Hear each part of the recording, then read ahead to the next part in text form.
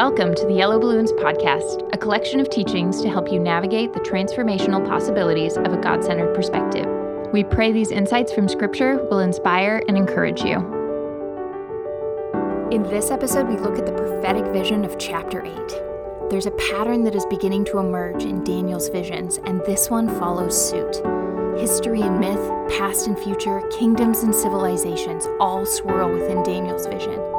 It invites us to see the patterns of sin, human effort, and God's sovereign intervention, inviting us to trust and obey Him as the events of world history continue to unfold.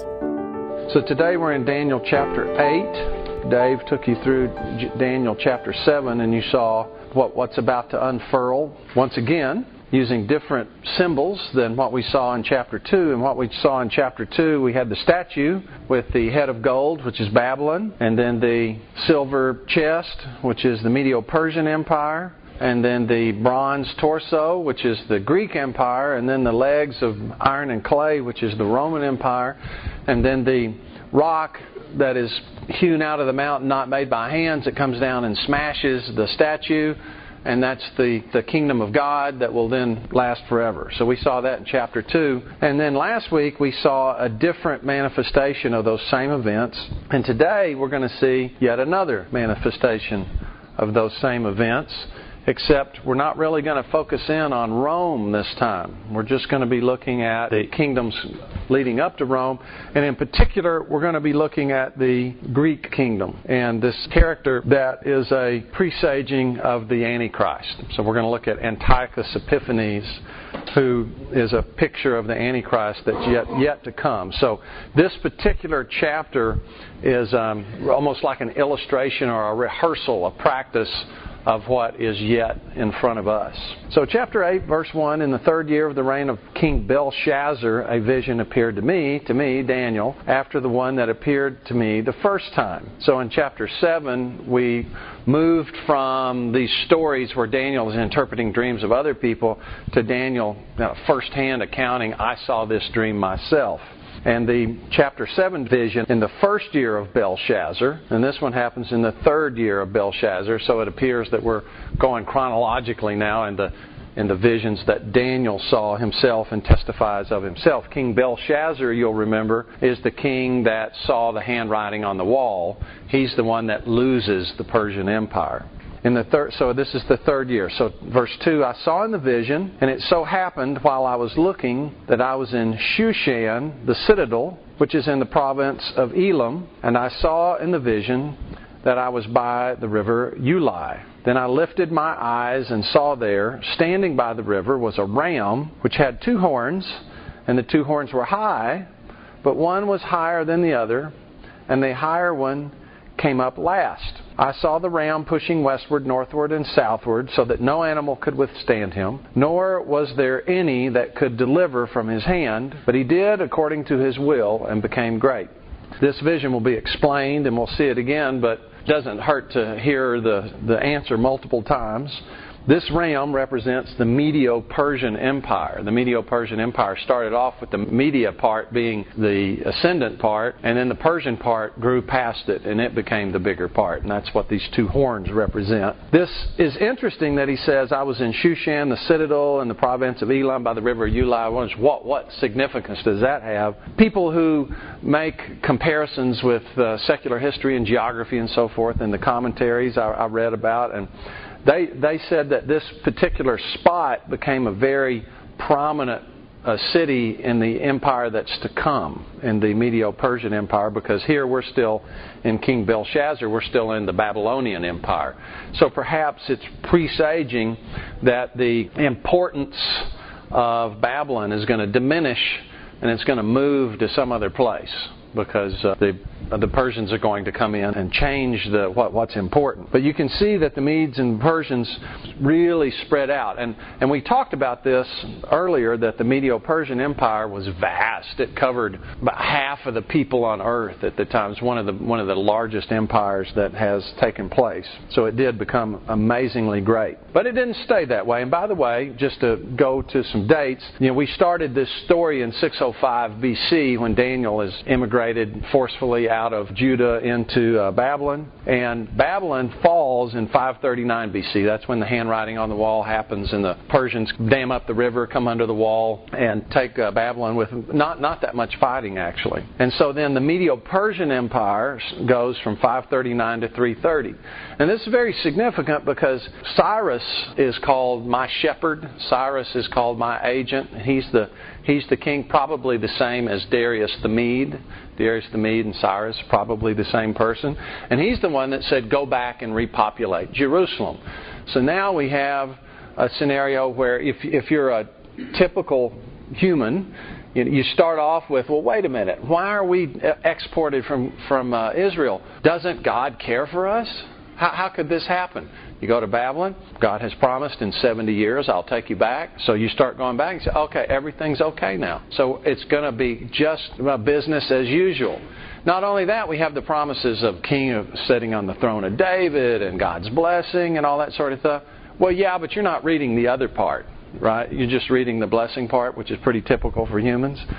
So what's about to happen is a lot more turmoil coming in the world, and it's going to land on Israel. And God is telling people, look, there's going to be a lot of stuff that's going to happen you're not going to like again. But you know what? Just like I had everything under control under the Babylonian problems, I'm going to have everything under control under the Persians and under the Greeks too. So that's what the message here is, I think, in large part. So verse 5, then as I was considering, suddenly a male goat came from the west across the surface of the whole earth without touching the ground, and the goat had a notable horn between his eyes. Then he came to the ram that had two horns, which I had seen standing by the river, and ran at him with furious power. And I saw him confronting the ram. He was moved with rage against him, attacked the ram, and broke his two horns. There was no power in the ram to withstand him, but he cast him down to the ground and trampled him. And there was no one that could deliver the ram from his hand. Therefore the male goat grew very great. But when he became strong, the large horn was broken, and in place of it, four notable ones came up toward the four winds of heaven. So this is now Alexander the Great coming from the west, and the Greeks then came in and just in very short order dispatched the Persians. It was an overwhelming defeat in really short order. And it's interesting, this goat comes, he's not even touching the ground, he's going so fast. It's giving you the notion that, hey, this happens really, really fast.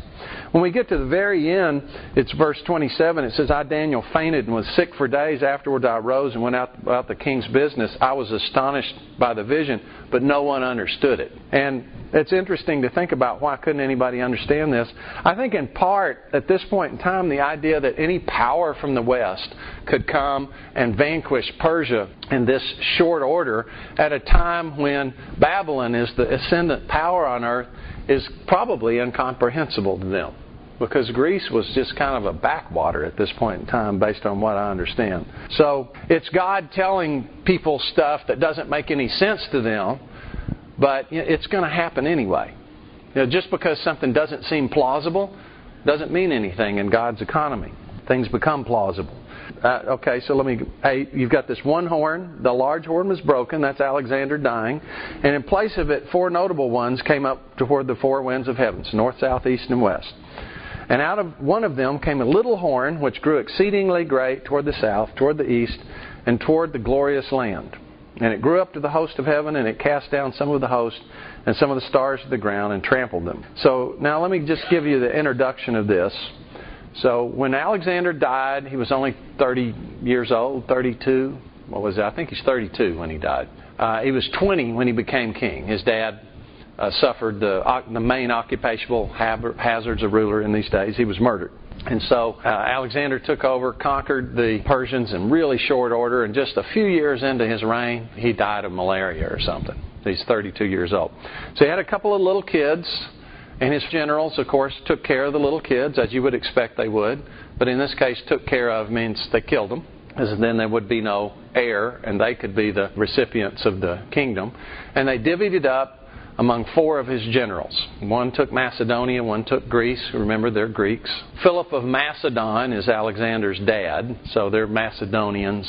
And Greece and Macedonia had kind of become one kingdom under Philip. And then Alexander goes and conquers the world. So one takes Greece, one takes Macedonia, one takes Egypt, which is, of course, a historical power, and one takes the rest, the Syria and so forth. And the Macedonian Greeks, we don't hear much about them. They pretty well got absorbed by Rome pretty quickly.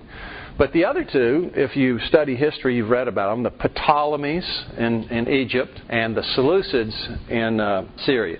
So the Ptolemies, they have one ruler that's really, really well known. It's a queen of Egypt, a Greek queen of Egypt. Does anybody remember who this is? What? Cleopatra. Yeah, Cleopatra was the Ptolemaic queen of Egypt. So the Greeks are ruling Egypt, and she has the tryst with Mark Antony, and they come together and they have the war with Rome and all that sort of thing. Now, that becomes a part of that future.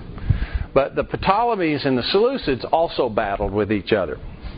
So let me just tell you this history, and we'll review it multiple times. But without this in your mind, it's kind of hard to follow what's going on here, because this horn that grows is one of these rulers of the Seleucid Empire.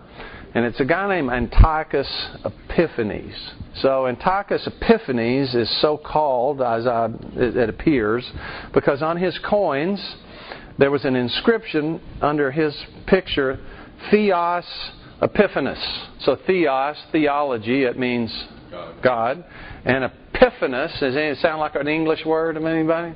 Epiphany, yeah, an epiphany, which means a vision, right? So it's the representation of God. Antiochus had his coins like, I am the representation of the Greek gods, Hercules or Zeus or whatever. So he's appropriately called Antiochus Epiphanes. So Antiochus comes to power in about 175 BC. His dad was the Seleucid ruler that had a battle with the Ptolemaic kingdom. Egypt actually ruled Israel until 200 BC. And Antiochus III had a war with the Ptolemies and took over Israel as one of the outcomes of that war. So then, now the Seleucids take over Israel. And under Antiochus III is the one, the Seleucid, that takes over Israel, and then comes in and says the Jews should live according to their own customs. So there's a time of peace. And then Antiochus IV, who is Antiochus Epiphanes, comes in. And Antiochus Epiphanes invaded Judah in 175, so about 25 years after the switch from Egypt to Syrian rule, from the Ptolemies to the Seleucids. Then Antiochus IV comes in. He invaded Judah in 175. He was encouraged to do that by, guess who? Some Jews. There was a group called the Sons of Tobias, and the Sons of Tobias had been expelled to Syria about 170 BC by the priest Onias. The priest Onias was pro-Egyptian. So even though it's 25 years later, there's still factions of I prefer Egypt, I prefer Syria. Now, it's very fascinating that happened this way, because it sets up like a disaster of disasters, because Rome took over Israel, and I think that happened like 60 BC or something like that, because there were factions among the Maccabees who were ruling at the time, and they were trying to, who should win, me or you? And they invited the Romans in and said, why don't you kind of arbitrate between us? And Rome said, that's a good idea. We'll pick us to be the ruler. So people don't learn. But anyway, Antiochus came in, and this is what Josephus says. Josephus is a historian. It says, the king being thereto disposed, so in other words, Antiochus was invited by these sons of Tobias to come in and attack Israel, and he said, yeah, that's a good idea. So the king being thereto disposed beforehand, complied with them, came upon the Jews with a great army, and took their city by force, and slew a great multitude of those that favored Ptolemy. So, you got a us versus them thing. So this is a chance to get rid of all those guys. And sent on his soldiers to plunder them without mercy. He also spoiled the temple and put a stop to the constant practice of offering a daily sacrifice of expiation for 3 years and 6 months. So that's what Antiochus Epiphanes does. So he followed on and outlawed Judaism about 167 BC. He erected an altar to Zeus in the temple. He ordered pigs to be sacrificed on that altar. Okay? And so then in 165 BC, there was a Maccabean revolt, and that was successful by 165. The festival Hanukkah, the festival of the lights, commemorates the rededication of the temple after it had been Zeusified, and they took it in and rededicated it. And the festival of light, they light the menorah. If you've been anywhere where there's a Jewish population, they'll put their menorahs in the window. There's a legend, it's not in the book of Maccabees, so nobody's sure whether it really happened or not, that they looked around for the special olive oil blessed by the high priest to burn in this menorah. They only found one flask. They put it in. It was enough for one day. It burned for 8 days. But nobody's really sure if that's like a legend or a reality. But what is known is that it's an 8-day festival. That's what was the Maccabees' order, and it's lasted ever since. This teaching will continue in the following episode. Thanks for listening to the Yellow Balloons podcast. If you want more information on adopting a God-centered perspective, visit our website at yellowballoons.net. And if you have any questions related to what you just heard, we would love to hear from you. Please email us at contact@yellowballoons.net. Thanks for listening.